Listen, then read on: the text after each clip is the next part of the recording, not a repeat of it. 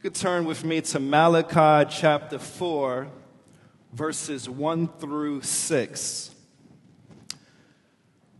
Again, that's Malachi chapter 4, verses 1 through 6. Malachi is right before the book of Matthew, the last book in the Old Testament.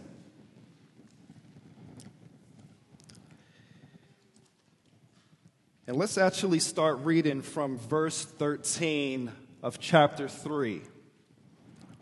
So we're going to start from Malachi chapter 3, verse 13, through Malachi 4, 1 through 6. And God's word reads, "Your words have been hard against me, says the Lord. But you say, 'How have we spoken against you?' You have said, 'It is vain to serve God.' What is the profit of our keeping his charge or walking as in mourning before the Lord of hosts? And now we call the arrogant blessed. Evildoers not only prosper, but they put God to the test and they escape. Then those who fear the Lord spoke with one another.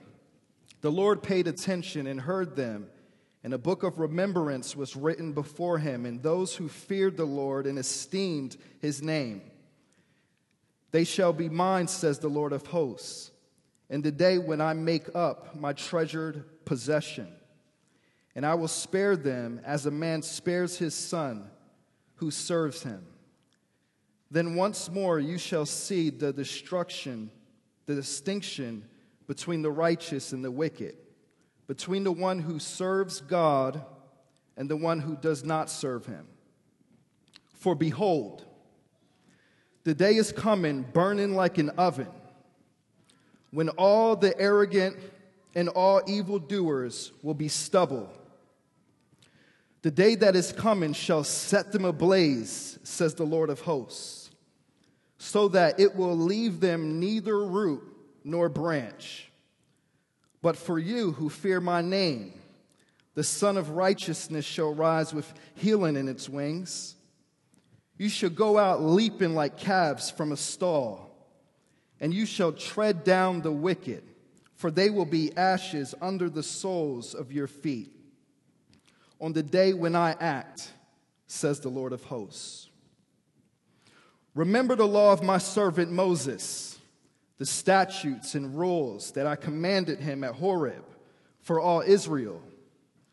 Behold, I will send you Elijah the prophet before the great and awesome day of the Lord comes, and he will turn the hearts of the fathers to their children, and the hearts of the children to their fathers, lest I come and strike the land with the decree of utter destruction."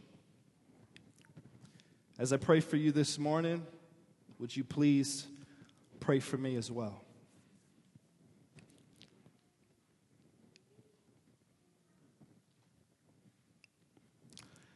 Father God, you must become greater, and I must become less. I must decrease, and you must increase. Father, I pray that you would pour out grace upon me this morning to speak as one who speaks the oracles of God. Father, I am helpless apart from your grace. I am helpless apart from your Spirit. So would you please flood me right now with much of your grace and fill me with your Holy Spirit to speak your word with clarity and with boldness and with compassion. And I pray, God, that you would help me to not struggle with anxiety or the fear of man, but to declare your word faithfully. Father, I pray for the unbelievers here today the ones who don't know you, that you would be pleased to draw them to yourself by your Spirit to repentance and faith. I pray that you would have mercy on them and that you would take out hearts of stone and give hearts of flesh and put your Spirit within them. And I pray that your word would go forth and encourage your sons and daughters, that they would look forward to the day of the coming of our Lord, that they would rejoice with gladness and look towards that day. So, Father, please come in power. Remove me, Father, and make a name for yourself. Make a name for your Son, Jesus Christ. And I will give you all of the honor and all of the glory and all of the praise. In Jesus' name, amen. Amen. Amen. Hallelujah.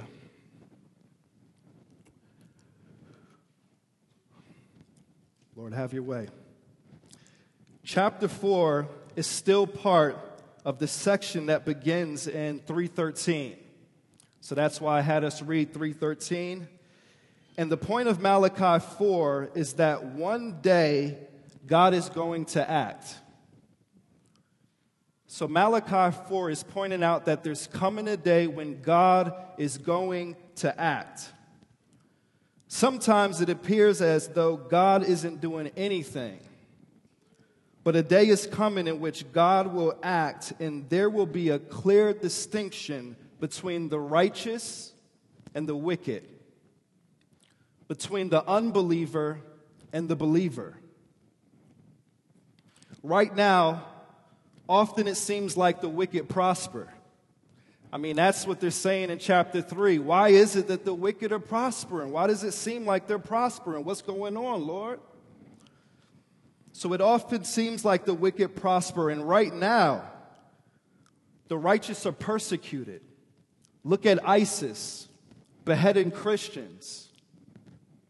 You have people who are involved in sex trafficking, making money off of abusing women and children. You have rappers and actors who say very ungodly things and do very ungodly things, and it looks like they're prospering. You look at their cars, you look at their homes, you look at all that they have, the money that is stacking, and you look at them and you say, it looks like they're prospering. And the list goes on and on and on. And as you see in Malachi 3:15, it looks like the wicked are escaping. But a day is coming when those who humble themselves and trust God will be vindicated and rewarded. Hallelujah. We are living now by faith, brothers and sisters, waiting for the time where God is going to reward his servants. So the great day of the Lord is going to be a day that brings judgment to the wicked and rejoicing to the righteous. And in light of the day of the Lord, we are to remember God's law, and we are to look forward to the coming restoration. The day of the Lord will bring judgment to the wicked. Look with me at verse 1 of Malachi chapter 4. It says, behold. Behold, meaning listen. Listen up. Give me your attention. Behold, the day is coming. This is a day that we can't pause. This is a day that we can't stop. But when that day comes, we are not going to be able to hold it back. So pay attention. Behold, the day is coming, burning like an oven. That word oven could be translated furnace. It uses these word pictures because God wants to make it very clear that this is a terrifying day for those who are not in the Lord. The day is coming that is burning like an oven or burning like a furnace when all the arrogant, and all the evildoers will be stubble or chaff. It doesn't say 50% of the arrogant will be stubble. It doesn't say 75% of the evildoers will be stubble. It doesn't even say 99% of evildoers and the arrogant will be stubble, but it says all of them will be stubble. All of them will be set ablaze.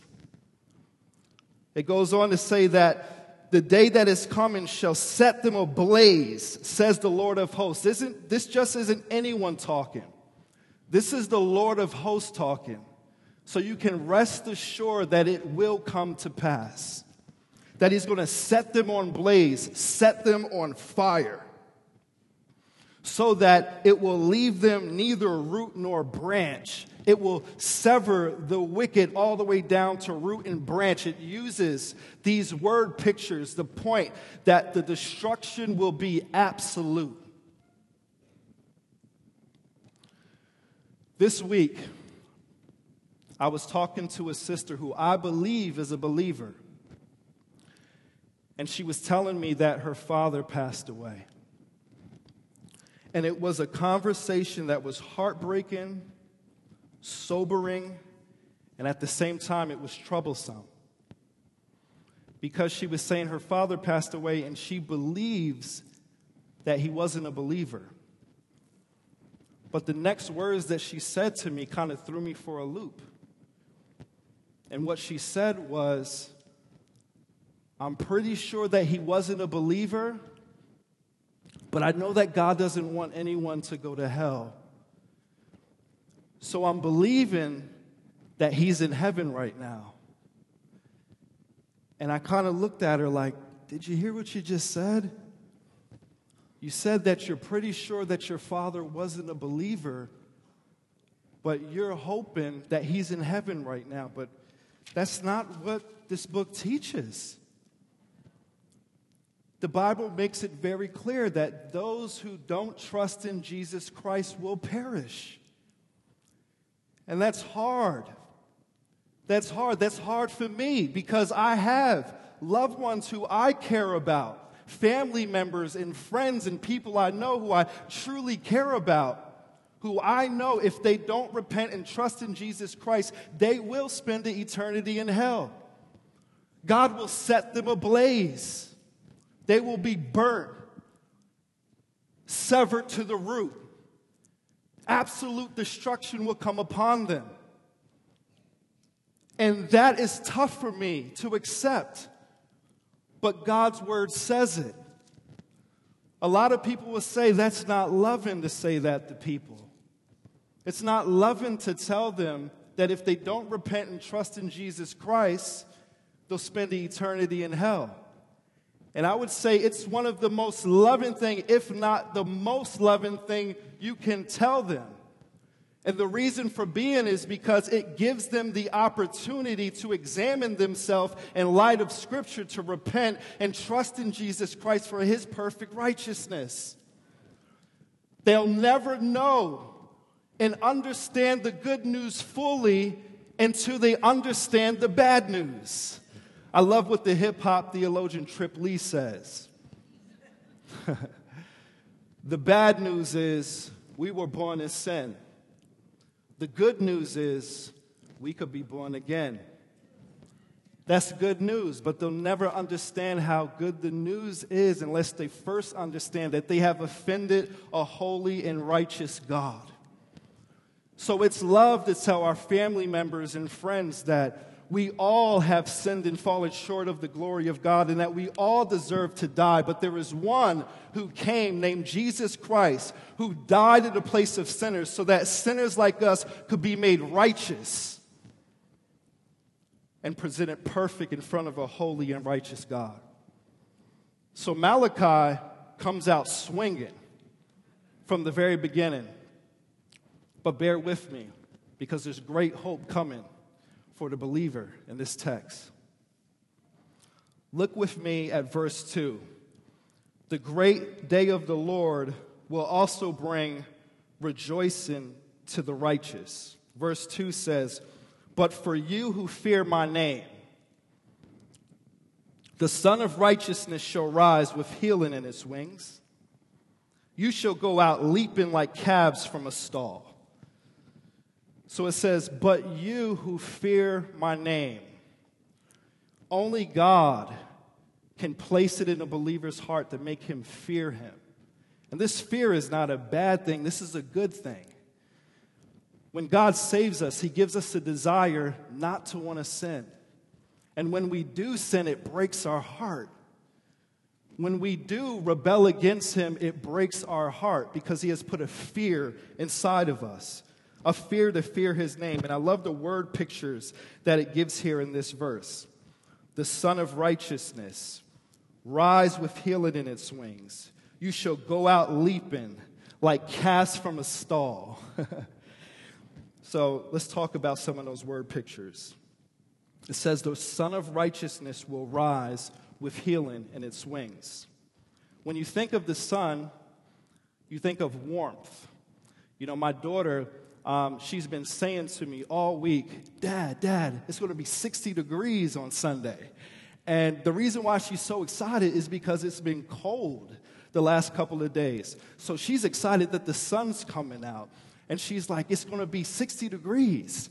And sure enough, it's a lot warmer today than it was the last couple of days, and it will be a lot warmer. But this word picture here, it kind of gives a picture of the Son who will come and bring warmth to his people, comfort to his people. Amen. And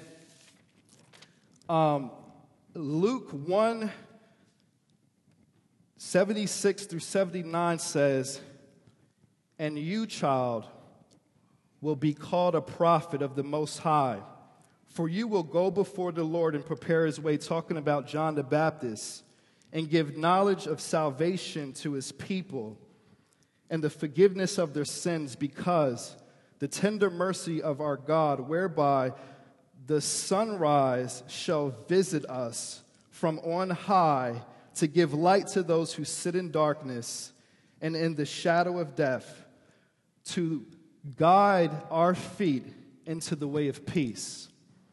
So this word picture of the Son of Righteousness is talking about Jesus Christ.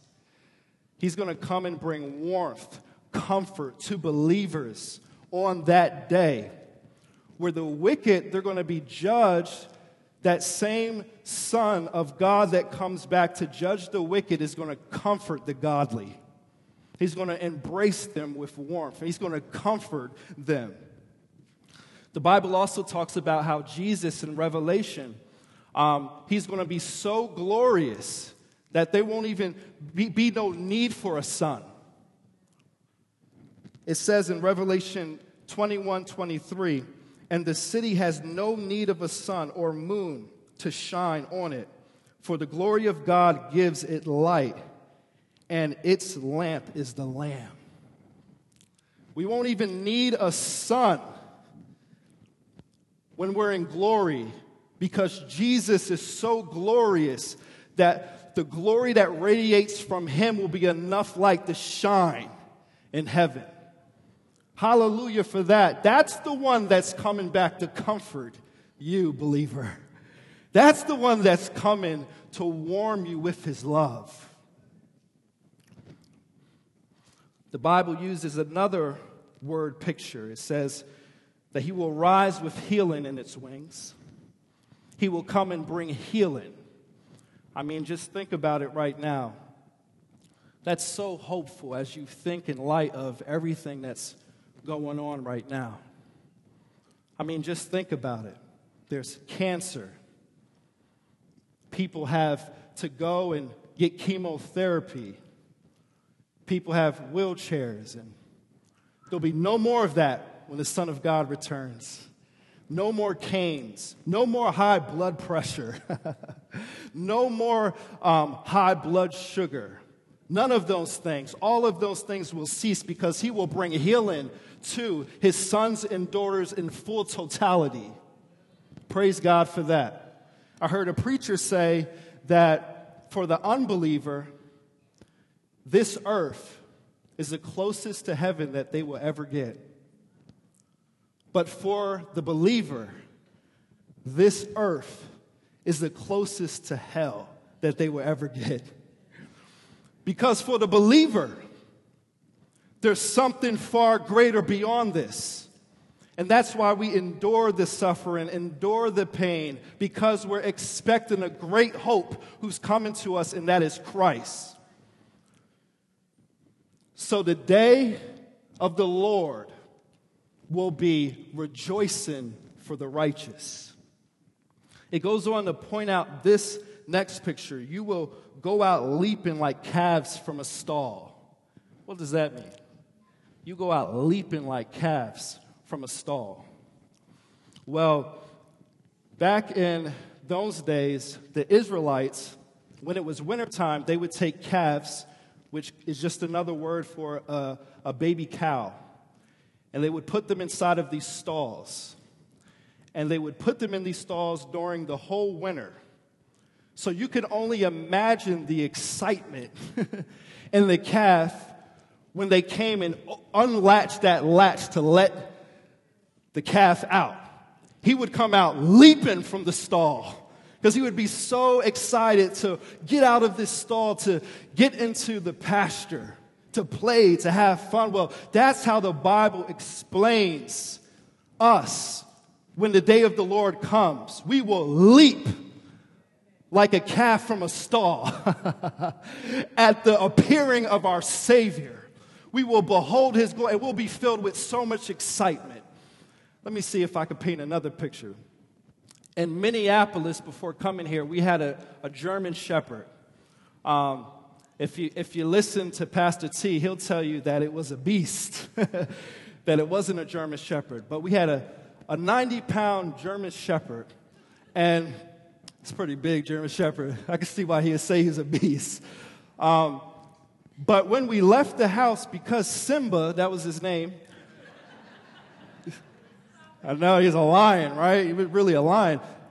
Because Simba had a teething problem, right? He would like to chew on things. Whenever we left the house, we made sure that we put him in the room. And we put him in Asia's room, and me and my wife was like, well, if he chews up anything, it's Asia stuff anyway. But we would put him in the room, and when we would leave, we would know that when we come back, as soon as we start opening that door, we know that he's getting ready. He would start stretching his legs. He would get ready, and we would walk in the house, and we would start walking towards the door, and we could hear him scratching the floor, just waiting to get out. And we would open the door, and as soon as we opened the door, he would come leaping out, with full excitement. Why? Because he was free. And I had to make sure I told my wife and my kids, you got to make sure that you're out of the hallway, because if not, Simba's going to knock you down like a bowling ball knocks down bowling pins. But he would come leaping out because he was so excited to be free. Well, that's the picture here where it says that we're going to be leaping out of stalls like calves who are free. But not just free, but free to behold a Savior. Free to embrace a Christ. Free to love him with no constraints. Free to be able to worship him with no type of division in our heart whatsoever. Experiencing perfect love and perfect joy and perfection in his presence. That's what the Bible is talking about. So you see why there's great joy. You see why there's great joy. Hallelujah. And it goes on to say in verse 3, and you shall tread down the wicked, for they will be ashes under the soles of your feet. On the day when I act, says the Lord of hosts. And I believe that this is just pointing to victory. I believe it's pointing to him answering what's going to happen when he comes. And he's showing that, yeah, the wicked are prospering now, but it's just for a season. When I act, I'll sever the wicked, and you're going to trample over them. The believers will come out on top because Christ is on top. So The third thing that I want to point out is, in light of the great day of the Lord, we are to remember the law and to look forward to future restoration. Let's look at this. Remember the law of my servant Moses and the statutes and rules that I commanded him at Horeb, or that could be translated Mount Sinai, for all of Israel. I want to focus on the word remember. It's interesting that he says, remember the law of my servant Moses. Try to paint a picture of this.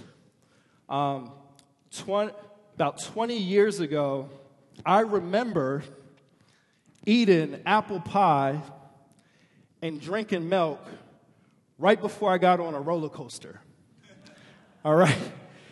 And I remember the effects of that after I got off the roller coaster. And they weren't good. I threw up, and it messed me up. And I kid you not, I have not eaten apple pie and drunk milk since.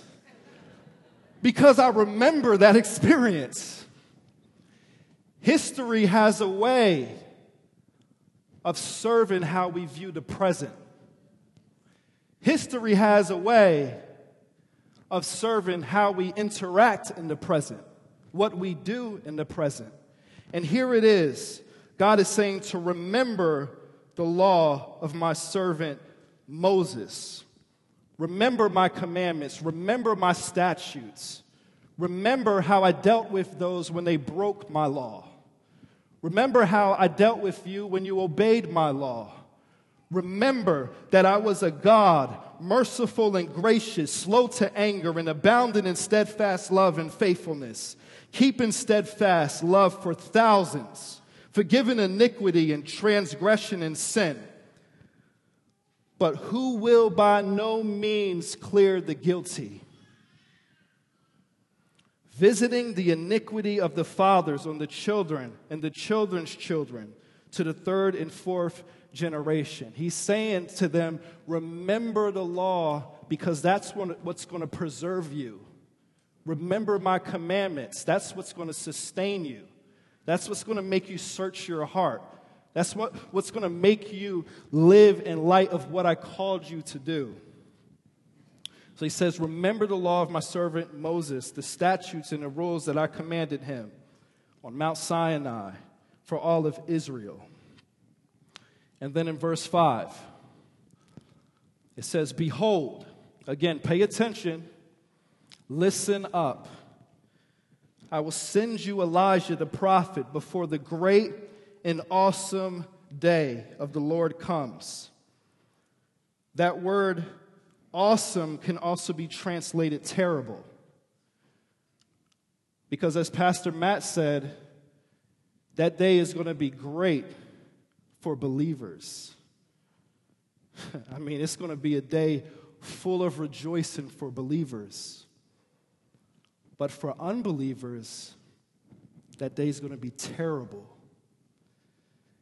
It's going to be a day that you would never, ever want to experience. And I say that with humility and by God's grace, I hope, and love, saying, please, if you don't know Christ, turn from your wicked ways and put your trust in Him. You don't have to experience the wrath of God. You can experience the comfort of God through Christ. But you must turn from your sin, forsake your rebellion against the one and only true God, and you must put your trust and faith in Jesus, who is the way, the truth, and the life, and no man comes to God except through Him. You can't go through Muhammad. You can't go through Joseph Smith. The Mormons got it incorrect. Jehovah's Witnesses have it incorrect. There's only one God, and it's the God who sent his Son, Jesus Christ, every knee will bow and every tongue will confess that he is Lord. And believers will do it willingly, but unbelievers will do it unwillingly. But we will all confess that Jesus Christ is Lord. But he says, come to me. Come to me. I'm merciful. I'm compassionate. I'll cleanse you from all of your sin. I'll make you righteous. I don't care what you have done. I don't care how many people you've slept with. It doesn't matter how many people you killed. It doesn't matter how many times you have lied. It doesn't matter what sins you have committed. The blood of Christ is enough to wash the most vilest sinner clean. Trust in him. Put your faith in him. Hope in him. He's able to save. He's able to save.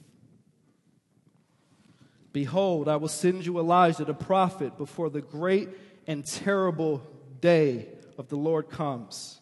And he will turn the hearts of the fathers to their children and the hearts of the children to their fathers. Lest I come and strike the land with a decree of utter destruction. And then that's how the Old Testament closes. That's how it closes. But the Old Testament doesn't close with a period. It closes with a comma. Because there's more to come. There's more to come. So, if you look with me to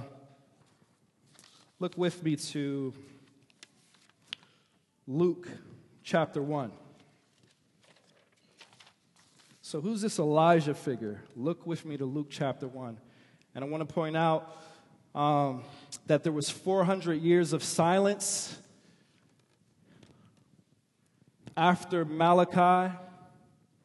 No prophet spoke for over 400 years until the next prophet arrives on the scene, and that's John the Baptist, which Luke 1:17 says, he will go before him in the spirit and power of Elijah and turn the hearts of the fathers to the children and the disobedient to the wisdom of the just, to make ready the Lord and people prepared. So in a sense, at the very end of Malachi, the Elijah who's coming, the Bible says, is John the Baptist. But I don't think that John the Baptist is Elijah, because the Bible makes it very clear that the spirit and power of Elijah would be upon him. And this prophet, John the Baptist, came crying out in the wilderness, repent, for the kingdom of God is at hand. Repent, for the kingdom of God is at hand. This prophet, John the Baptist, was a voice crying out in the wilderness, prepare the way of the Lord. Make straight his path. Prepare the way of the Lord. Make straight his path.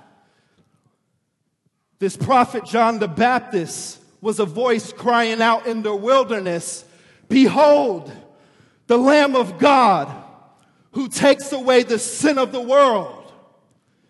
Behold, the Lamb of God who takes away the sin of the world. In the Old Testament, they had to sacrifice bulls and goats and lambs, but the blood was not sufficient enough to atone for sin forever. But there was coming a Lamb of God, Jesus Christ, who would be sacrificed and slaughtered on the cross for sinners, whose blood would atone for eternity for those who repent and trust in Jesus Christ. So John the Baptist was a type of Elijah. The spirit and power of Elijah was upon him to preach repentance. But I don't think that that's all to it. Just as Jesus Christ has coming in two stages, the first coming and then the second coming, I believe, and some scholars believe, that Elijah will also come in two stages, or John the Baptist in the spirit and power of Elijah, and then Elijah himself will come. That's what some believe. And I think I would lean more towards that direction. You see, when the prophets talked about the great and awesome day of the Lord, it had an initial fulfillment and another fulfillment in the second coming of Christ. 1 Peter 1:10-11 says, "This salvation was something even the prophets wanted to know more about. When they prophesied about this gracious salvation prepared for you, they wondered what time or situation the Spirit of Christ within them was talking about when he told them in advance about Christ's suffering and his great glory afterward." Also in Revelation chapter 11, it talks about two witnesses. There's two witnesses in Revelation chapter 11. Read that in your own time. I believe it's Revelation chapter 11, maybe 3-12. But within that chapter, it says that there's these two witnesses that have power to shut the sky, that no rain may fall during the days of their prophesying. And they have power over the waters to turn them into blood and to strike the earth with every kind of plague as often as they desire. I only know of one prophet who was able to stop the sky from raining. That's Elijah. And when I think of the sea being struck and plagues coming, I only think of one other prophet, and that's Moses. On the Transfiguration, you see Jesus, and he's with who? Moses and Elijah, representing the law and the prophets. In Malachi chapter 4, at the very end, he says, "Remember the law of my servant Moses." And then he says he'll send Elijah, representing the law and the prophets. So I could be incorrect, but I believe that when it says he's going to send Elijah, that this is kind of twofold. It's kind of that already not yet type of thing going on, where the Spirit came upon John the Baptist and he preached repentance, but there's a day coming when Elijah will come and preach repentance, and the Bible says in Revelation that he will be killed. And it's interesting that they're going to kill him for preaching against sin, just like they killed John the Baptist for preaching against sin. And just as John the Baptist was a forerunner for the first coming of Christ, Elijah will be a forerunner for the second coming of Christ. The question is, whenever that day is, are you prepared? Because the great day of the Lord will bring judgment on the wicked. But it will be a day of rejoicing for the righteous. And in light of the great day of the Lord, we are to remember the law of Moses and to look forward to the future restoration with Christ. So the last thing I want to point out is in chapter 6, where it says, "And he, Elijah, will turn the hearts of the fathers to their children, and the hearts of the children to their fathers, lest I come and strike the land with a decree." There is massive mercy in this verse. The Lord doesn't have to send a messenger to turn hearts, but he does. on the day of his return, he doesn't have to send two witnesses to turn hearts, but he does, because his mercy goes forth before he brings judgment. He's a merciful God that gives chance after chance after chance. But his mercy isn't meant for us to abuse it, as it says in Romans, but his mercy is meant to lead us to repentance. It says that he will turn the hearts of the fathers to their children and the hearts of the children to their fathers. Well, what does that mean? I think here's an example. My mother and I, there was a point in our lives where we didn't have the best relationship. A big part of that is my mother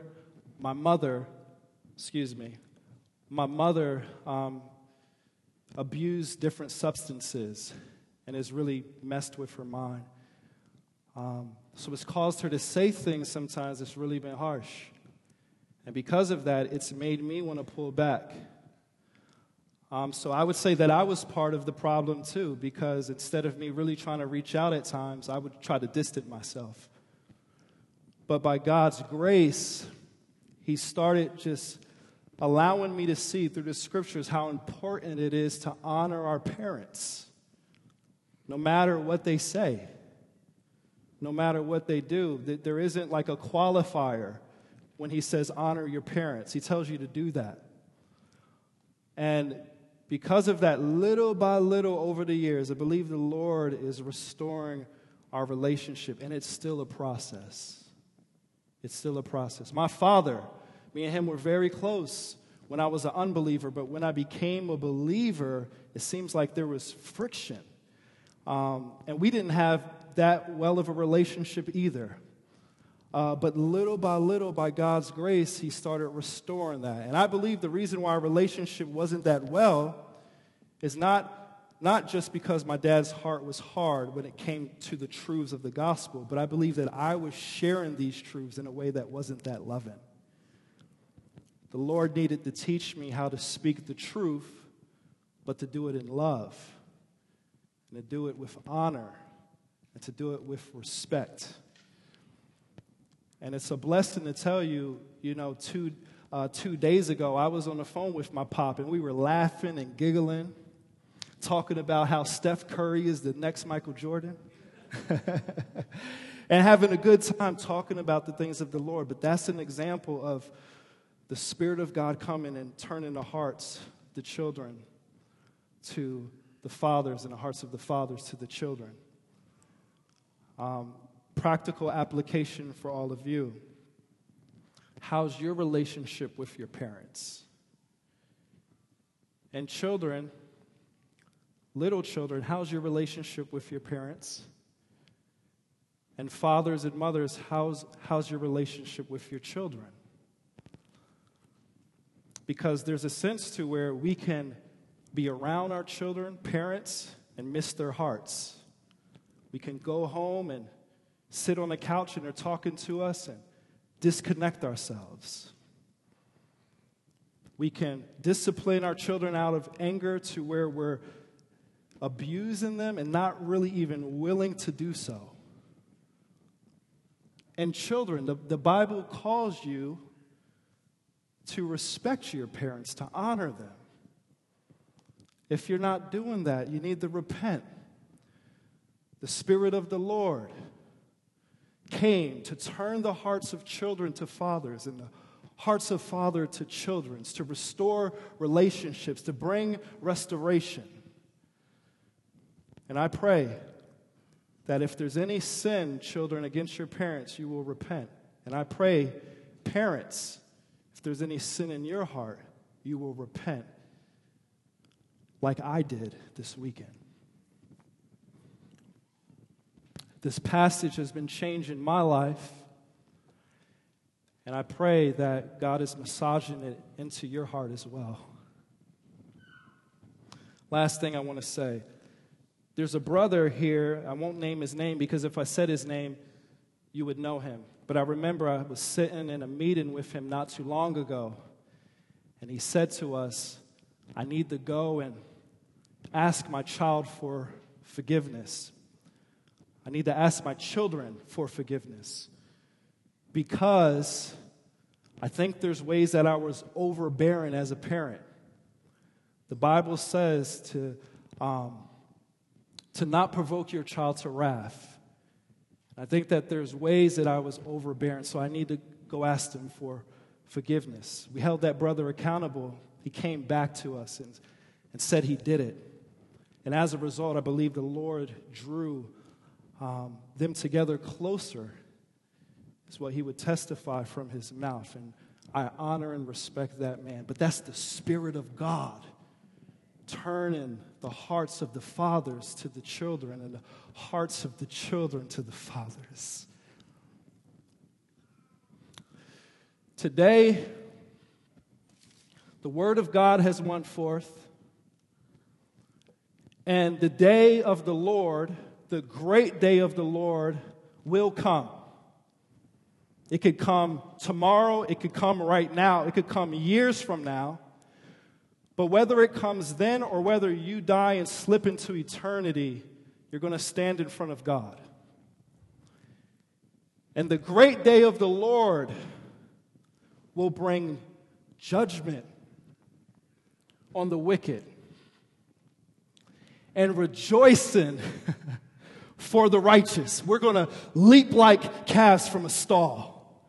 Hallelujah. Aren't you looking forward to that day?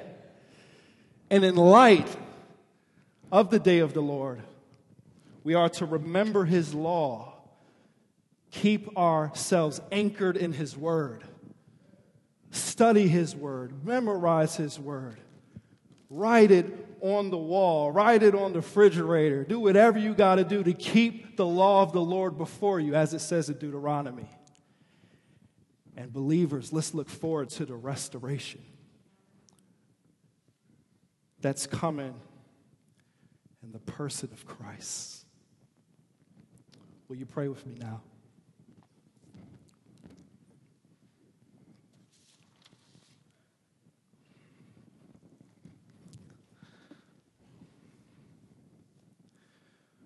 Oh, Father, thank you so very much for the privilege to be able to preach your word. And with all of my might, I've strived to try to be faithful to your word. I pray, Lord, that you would forgive me for my imperfections and the ways that I may have misinterpreted your word. And I pray that if I interpret your word, Father, in a way that is correct, that you would apply it to the hearts of your children. Oh, Father, whatever I've said that is not helpful, let it blow away. But the things that I have said that has came from you, may it stick prophetically in the hearts of your people and those who don't know you now. I pray that you would draw them by the power of your Holy Spirit, Lord. May they see the terror that awaits them if they don't repent and trust in Jesus Christ. But may they see the joy that awaits them if they are found in Jesus. Oh, Father, would you be merciful to those who don't know you this morning? And Father, would you just cause great rejoicing in the hearts of your children who do know you? May they look forward to the day when they will be leaping like calves from a stall and beholding the glory of your Son, Jesus Christ. I pray this in the name of your matchless Son, Jesus. Amen.